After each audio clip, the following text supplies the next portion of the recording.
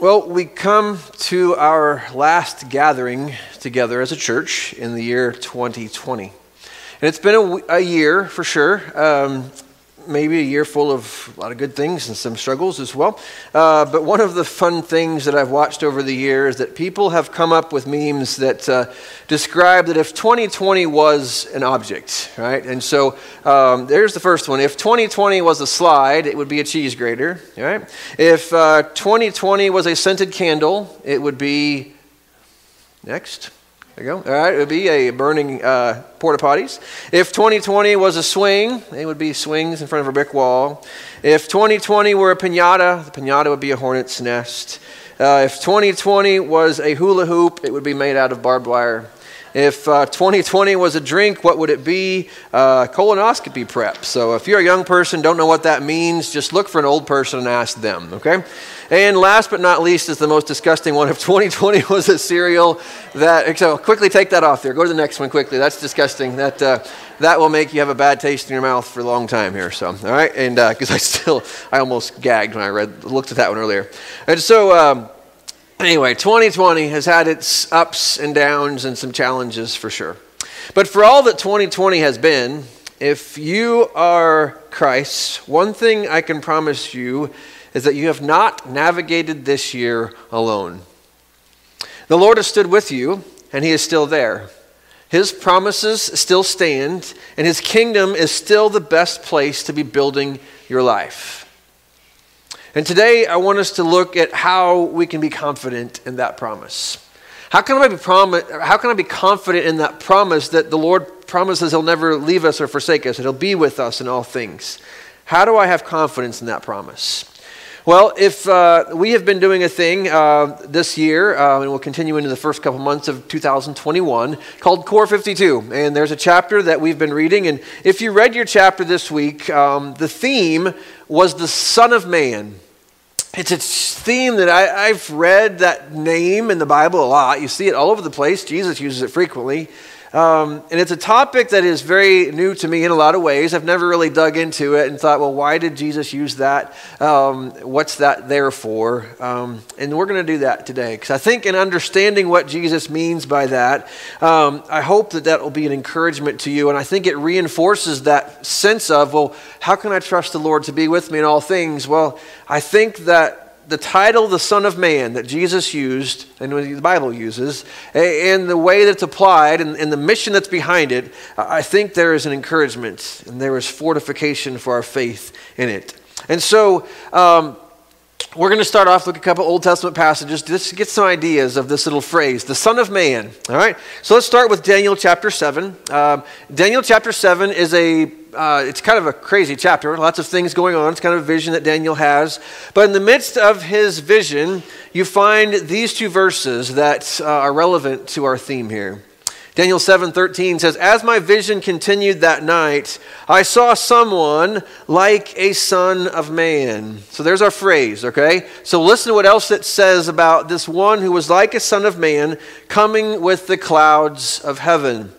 He approached the Ancient One, talking about God the Father, and was led into His presence. And in this presence he was given authority and honor and sovereignty over all the nations of the world, so that people of every race and nation and language would obey Him. His rule is eternal. It will never end. His kingdom will never be destroyed. And so you read that verse and you pick up this idea that to be a son of man must be a pretty cool thing, right? It's a pretty cool phrase, but really, if you did your reading this week, you saw that this is like the only place in the Old Testament where to be a son of man is like a really cool, positive thing. Normally, it's just a reminder that you and I, as people, as human beings, are frail and broken and much less than who God is. In fact, there's another verse from Job 25 that kind of highlights this idea of the reality of what it means to really be a son of man. It says this in Job 25, "Behold, even the moon is not bright, and the stars are not pure in His eyes. How much less man, who is a maggot, and the son of man, who is a worm?" And so, am I a man or a maggot? As the old Muppet song used to say. I think that's how it went, maybe. It could. And so, again, that all of a sudden takes it from, wow, to be a man, to be the son of man, that's not a compliment necessarily. It's much more of a reminder of our frailty. And so everywhere else you see that phrase, the Son of Man in the Old Testament, it's always more like Job than it is like Daniel. It's much more like a reminder of to be a human being compared to the divinity and the power and all the characteristics of God is to be much, much less. We're not close, right? We're not just a few good days away from being God. We are far below him. And so those reminders are there. And so when you go back to Daniel chapter 7, I think what it's trying to do is to remind her that when Daniel saw this vision of this one like a son of man being given all these things, there was this shock value to it. Someone that you would not expect to be ushered into the presence of God and be given an eternal kingdom and authority and power, and all the nations and races and tongues of the earth will worship him.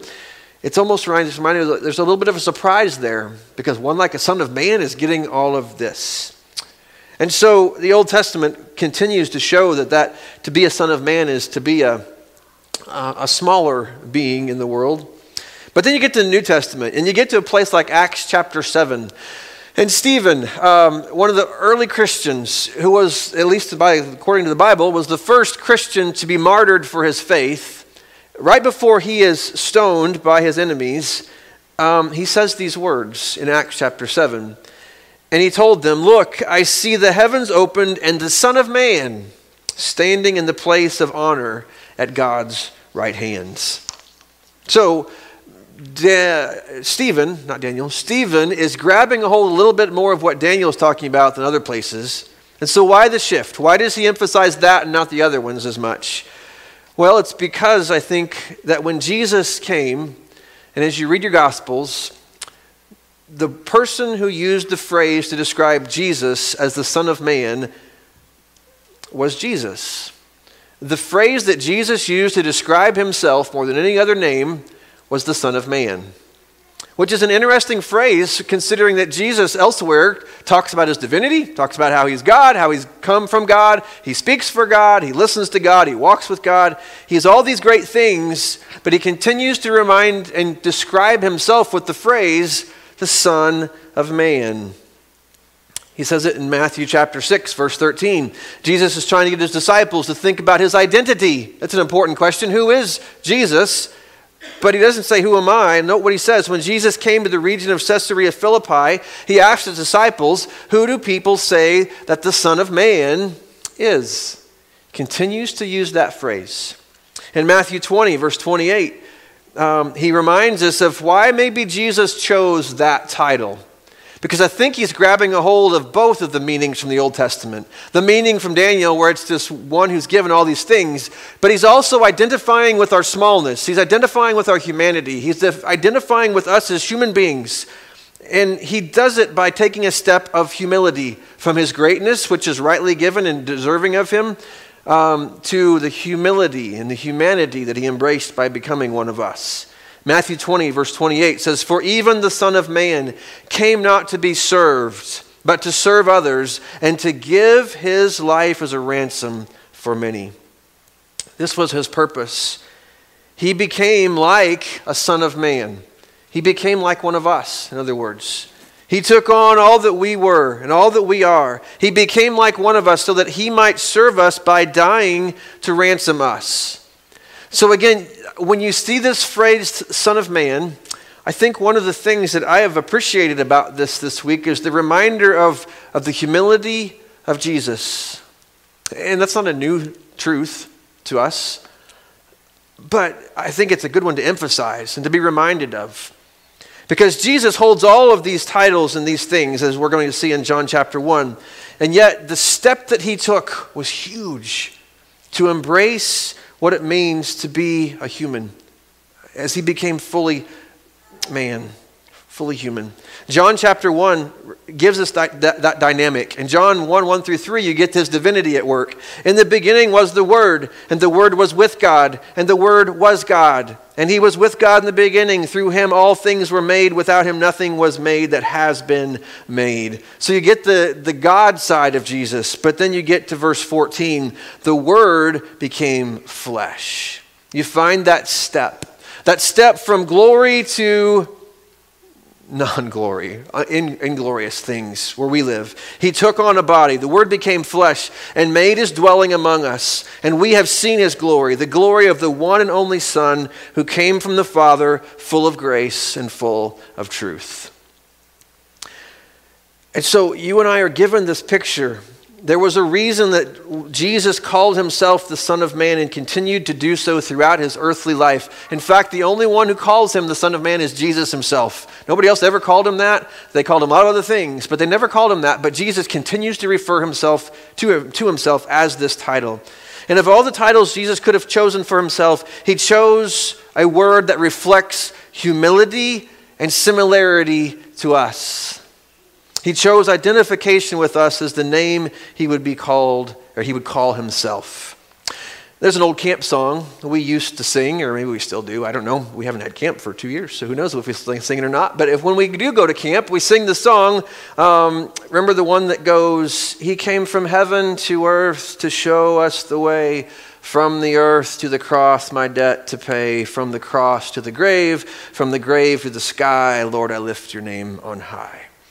That song encompasses everything that we're talking about here when we talk about what does it mean for Jesus to be the Son of Man. It's about one who had all glory, but who embraced all the dirt and the mess and the chaos and the sin and the messed up world in which we and I live. He would describe it this way in Luke chapter 19, verse 10, "For the Son of Man has come to seek and to save those who are lost." Do you see the humility in that, the humanity in that? That God became one of us, humbled himself to the nth degree so that he might save us who are lost. Paul would describe this in Philippians chapter 2, verses 6 and following, when he says, "Who, being in very nature God," speaking of Jesus, "did not consider equality with God something to be grasped or held on to or used to his own advantage," as this passage says. "Rather, he made himself nothing." There's the humility. "By taking the very nature of a servant, being made in human likeness.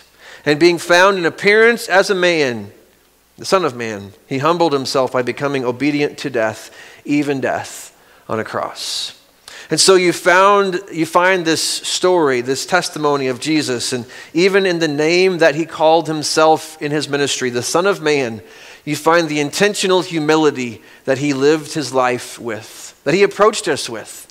He never pulled rank. He simply came with humility, with the greatest step of humility ever seen. There's an old writer named R.G. Lee who lived a long time ago, and he described the step that Jesus took from glory to humanity in words like these.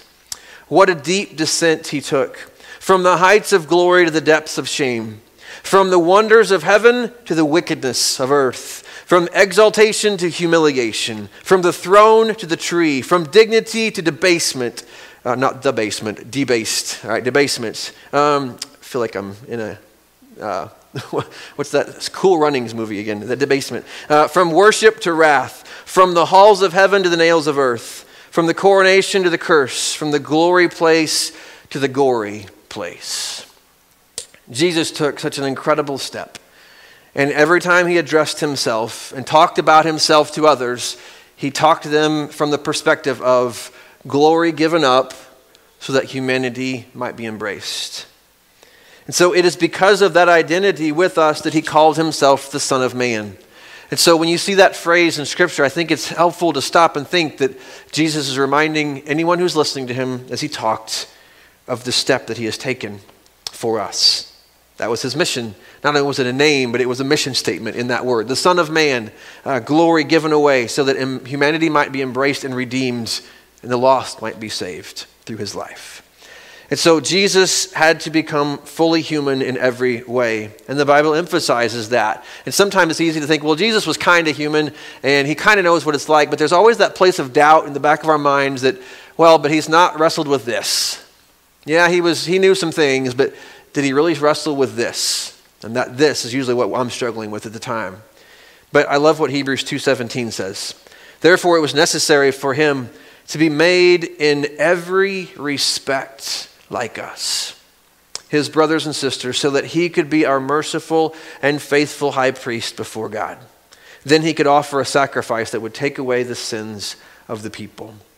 I just love that little phrase, to be made in every respect like us. And I hope that helps you just to embrace Jesus even more, to appreciate him, to give thanks for him, because not only is he a God who dies for our sins, but he's a God who embraces our humanity in the course of doing that. I heard this story. It's an old preacher's story. And in fact, after first service, I had some people who used to live in Hawaii when they were in the military, and they came and corrected my pronunciation of the town, and I appreciate that, or the island. And I'm going to try to say it because I practiced it a whole different way, and now I'm going to try to say what they said, which was the proper pronunciation, which was, there's an island in Hawaii named Molokai. I think that's right. Forgive me if it's wrong, but you don't know it probably. Unless you've been there, you can correct me afterwards. Molokai. And the story from the island of Molokai in Hawaii came from the late 1800s. And in that time, there was no cure for a highly contagious and deadly disease called leprosy. It attacked the extremities of the body, as you may know, the ears, the fingers, toes, nose. It affects your nerves and does so many things to a body as it eventually just dies. It was a horrible disease. Today it is curable in many ways, but it wasn't back then. And in order to keep from starting a pandemic, the government would send lepers to a colony on this island. They were secluded and isolated from those who were not infected with it. In 1873, there was a young, brave Catholic priest named Father Damien who volunteered to spend his life serving the people secluded on Molokai. When he arrived, he was startled to see the people not only suffering physically, but spiritually, emotionally, and socially. There was extreme drunkenness, immorality, and abuse. There was an overall sense of hopelessness. He saw people who desperately needed to know the answer to the great question that we all ask when we're going through crazy things. Where is God? They needed God's presence in their life. In 1873, Father Damien went to live among the 700 lepers of Molokai. And he realized the dangers and the implications of living around a highly contagious disease as this, but he went and he stayed anyway. And so he went about the business of building hospitals and churches and clinics. And the whole while he was working to give them the answer to the question, where is God in all of this? Whenever a church service was held, he would stand in front of the lepers and warmly and lovingly address them as, my dear brethren. Then one morning in 1885, at the age of 45, he stood before them and with a clear, calm voice, instead of starting with, my dear brethren, he started with, my fellow lepers, I am now one of you.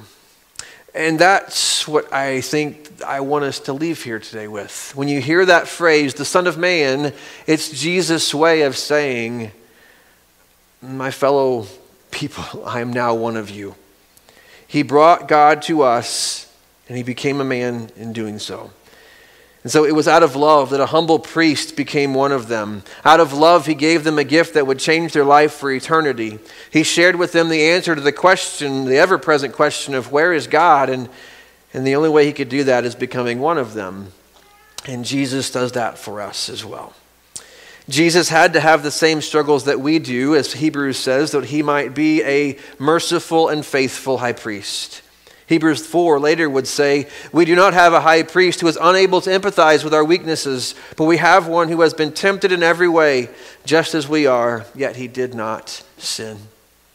And so you get this picture of the humanness of Jesus. That doesn't mean he's not God, because he still is. In John 1:18, you find that no one has ever seen God, but the unique one who is himself God is near to the Father's heart. He has revealed God to us.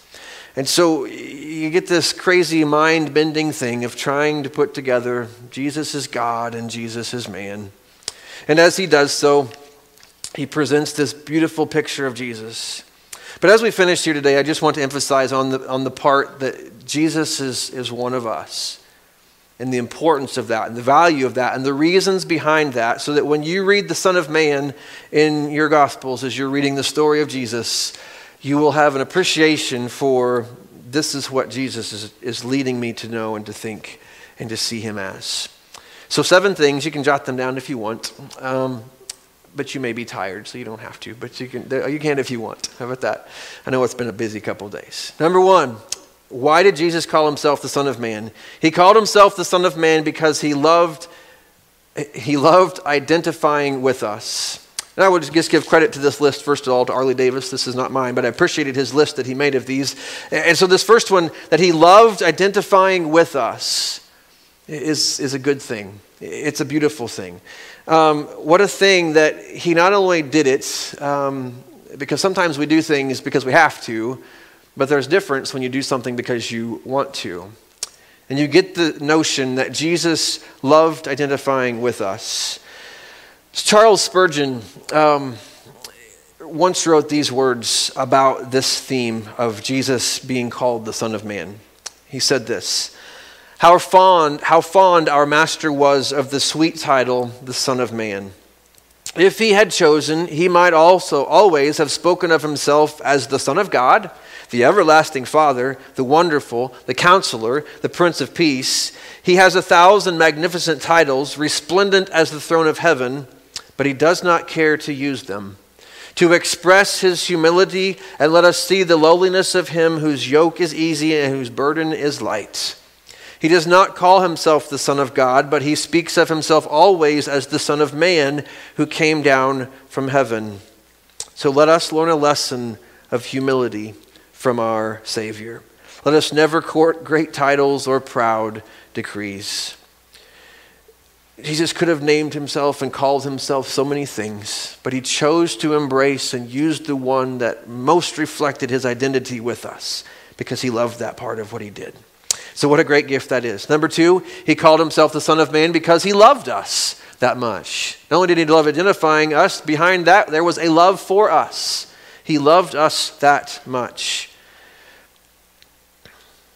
John chapter 15, Jesus is having a heartfelt conversation with his disciples that we get to read after the fact through John's gospel. And he says this in verse 9: As the Father has loved me, so I have loved you. My command is this: love each other as I have loved you. Greater love has no one than this, to lay down one's life for one's friends.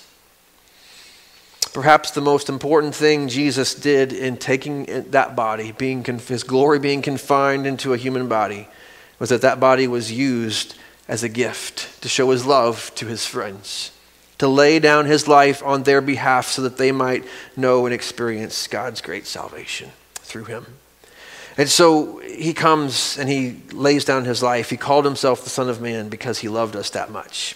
Number 3, he called himself the Son of Man because he is the bridge between man and God. He is the bridge, and there needs to be a bridge. Because of all that God is in his holiness and his perfection and his righteousness, and all that we are in our sinfulness and our smallness and our brokenness, there was a divide, and there needed to be a bridge. And Jesus becoming one of us became that bridge. 1 Timothy chapter 2 verse 5 says, there is one God and one mediator between God and mankind, the man Christ Jesus. And so he became the bridge between God and us. Number 4, he called himself the Son of Man because he would be approachable for man. I don't know if you've ever met someone famous. I'm sure some of you have. We could tell fun stories about that. About you see someone famous and you, a complete stranger, try to approach them, and there may be some nervousness on your part or some awkwardness on our part. And certainly from the person who doesn't know us, there is a sense of, why are you bothering me, or who are you kind of thing. There's a distance there. But the beauty of Jesus becoming one of us is it makes God approachable. You see, whenever you have that experience of seeing someone or knowing someone of great importance or value or celebrity, whatever it may be, If you know someone who knows them and they know you, and they're the bridge between those two things, if they take you to meet the famous person, there's a sense of relaxation because you know that he knows them and they know that they know you, and there's the sense of, hey, let me introduce you, and that's a much more easy process. And so when Jesus comes as our bridge, he also makes God more approachable. Who are we, fallen, messed up, broken humanity, nervously approaching a God who is everything that we are not? And yet, because of the Son of Man, because of one who became like us, who now takes us to the Father, there's a sense of this relationship can happen. Matthew 11, verse 28 gives the picture of this ease, of this invitation when he says, "Come to me, all of you who are weary and carry heavy burdens, and I will give you rest." And so there's a sense of peace between these parties that before, there was, as Paul describes, there was animosity. We were enemies. But now there is rest. There is a calmness because Jesus is the one who kind of smooths out these awkward things between us. Number 5, he called himself the Son of Man because he gives us the relationship to God. And that builds on what we just said. Because of him being the one who intercedes for us, we then can go and we can live in relationship to God through Christ. And so Hebrews 10:19 and following describes the beauty of that relationship when it says this. "And so, dear brothers and sisters, we can boldly enter heaven's most holy place." Could you boldly go into heaven's place without Jesus? No, there's no way you could. But because of who Jesus was as the Son of Man and what he did for us, we can now boldly enter heaven's most holy place because of the blood of Jesus. By his death, Jesus opened a new and living way through the curtain into the most holy place. And so, let us go right into the presence of God with sincere hearts, fully trusting in him. We are invited to have a relationship with God because of the Son of Man. Number 6, we called himself the Son of Man because he connects us to our inheritance. And not only is there relationship to be enjoyed, there are blessings, spiritual blessings that we inherit that are given to Christ. He is worthy of them. But because we are a part of him, we then enjoy them as well through his grace shown to us. Romans 8:17 shows us this. "Now if we are children, then we are heirs, heirs of God and co-heirs with Christ, if indeed we share in his sufferings, in order that we also may share in his glory." That word heirs is important, and co-heirs, because what God shares with his Son in the Trinity, as we are joined into Christ, we inherit those blessings of adoption to sonship and all those beautiful things that are given to us. And finally, number 7, he called himself the Son of Man because loving us and redeeming us was his great mission. Every time Jesus used that phrase, the Son of Man, it was not just a title, it was a purpose statement for his life. Everything he did was about becoming man so that he might accomplish his mission to save us and redeem us so that we might have that life. Luke chapter 4, verse 43, Jesus said to his people, but he replied, "I must preach the good news of the kingdom of God in other towns too, because that is why I was sent." He wanted to share and get this good news of the kingdom of God to others. And finally, in 1 John chapter 4, verse 10, "This is real love, not that we love God, but that he loved us and sent his Son as a sacrifice to take away our sins." And that all happens because he becomes the Son of Man. And so that little phrase that Jesus used over and over about himself, 90 some odd times, to describe himself as the Son of Man, it's a title, but it's deeper than that. And I hope the next time that you read your Bible and you come across Jesus and he talks about himself as the Son of Man, I hope that you'll pause and just say, thank you for that step from glory into the mess that is our lives. Thank you for identifying with us so that I might know God, so that I might have access to God, that I might have confidence to approach God. Thank you for becoming like me so that you might be an empathetic high priest to me and my struggles and my sins. Because that's good news. I saw this weekend a man by the name of Will Keebler jokingly posted on Twitter a Christmas card that was given to him by his parents. It said this, I think, "We love you. Next year will be different, Mom and Dad." His joke was, "I learned this morning that my parents' unconditional love expires on New Year's Eve." That was funny to me. I laughed, but I thought that's true of a lot of things. We go through things and relationships, and we can find that human relationships sometimes do have expiration dates. We don't love as well as we should to each other. But I take assurance, because Jesus is the Son of Man, that no matter what is going on in your life, his presence will go with you, and you will never get a card that says, "Hey, on X date, or when this X moment happens in your life, my love for you ceases to exist." You'll never get that card, because God's love is faithful and is bigger and it is true. Hebrews 13:5 reminds us that of God's promise from both Old and New Testament to his people, "Never will I leave you, never will I forsake you." And so if you are walking through a tough time and place, please know he is with you. He is walking with you as he has been, whether you realized it and embraced it or not, but he walks with you into your future as we look to a new year. And the good news of all of that is, again, there is no expiration date on that love. It stands, it lasts.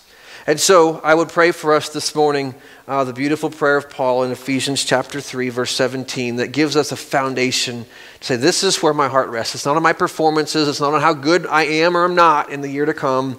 This is where my heart needs to rest. Paul writes this in Ephesians 3:16 and following. "I pray that out of his glorious riches he may strengthen you with power through his Spirit in your inner being." May your heart, may your soul know these truths, so that Christ may dwell in our hearts through faith. "And I pray that you, being rooted and established in" what? "In love, may have power together." That love that we build our lives on produces an energy, a power that together with all the Lord's people, we will grasp how wide and long and high and deep is the love of Christ, and to know this love that surpasses knowledge. And it is that love that fuels us. It is that love that sustains us. It is that love that picks us up when we fall. It is that love that keeps us going, and a love that was shown to us by the Son of Man and all that he came to do, and the beauty of a life embraced, the glory sacrificed, a life and a body embraced, sacrificed on a cross and given up for us, so that we might know the love of God and build our lives upon it. So that is my prayer for you and for me in this year ahead, that Christ would be allowed to dwell deeply in our hearts as our faith in him grows, and that our lives may be rooted and established in his love, not on our works, not on so many other things, but in his love as we walk in relationship with him. Would you pray with me, please? Our God, we are thankful for your grace. We are thankful for your faithfulness. We are thankful for the blessings, especially the spiritual ones, the ones that are eternal. And thank you that you chose your Son to take up a body of flesh, to live a life in so many ways like the ones we live, to face the struggles, to face the ups and downs, but to do so perfectly and to offer that perfect sacrifice for our sin.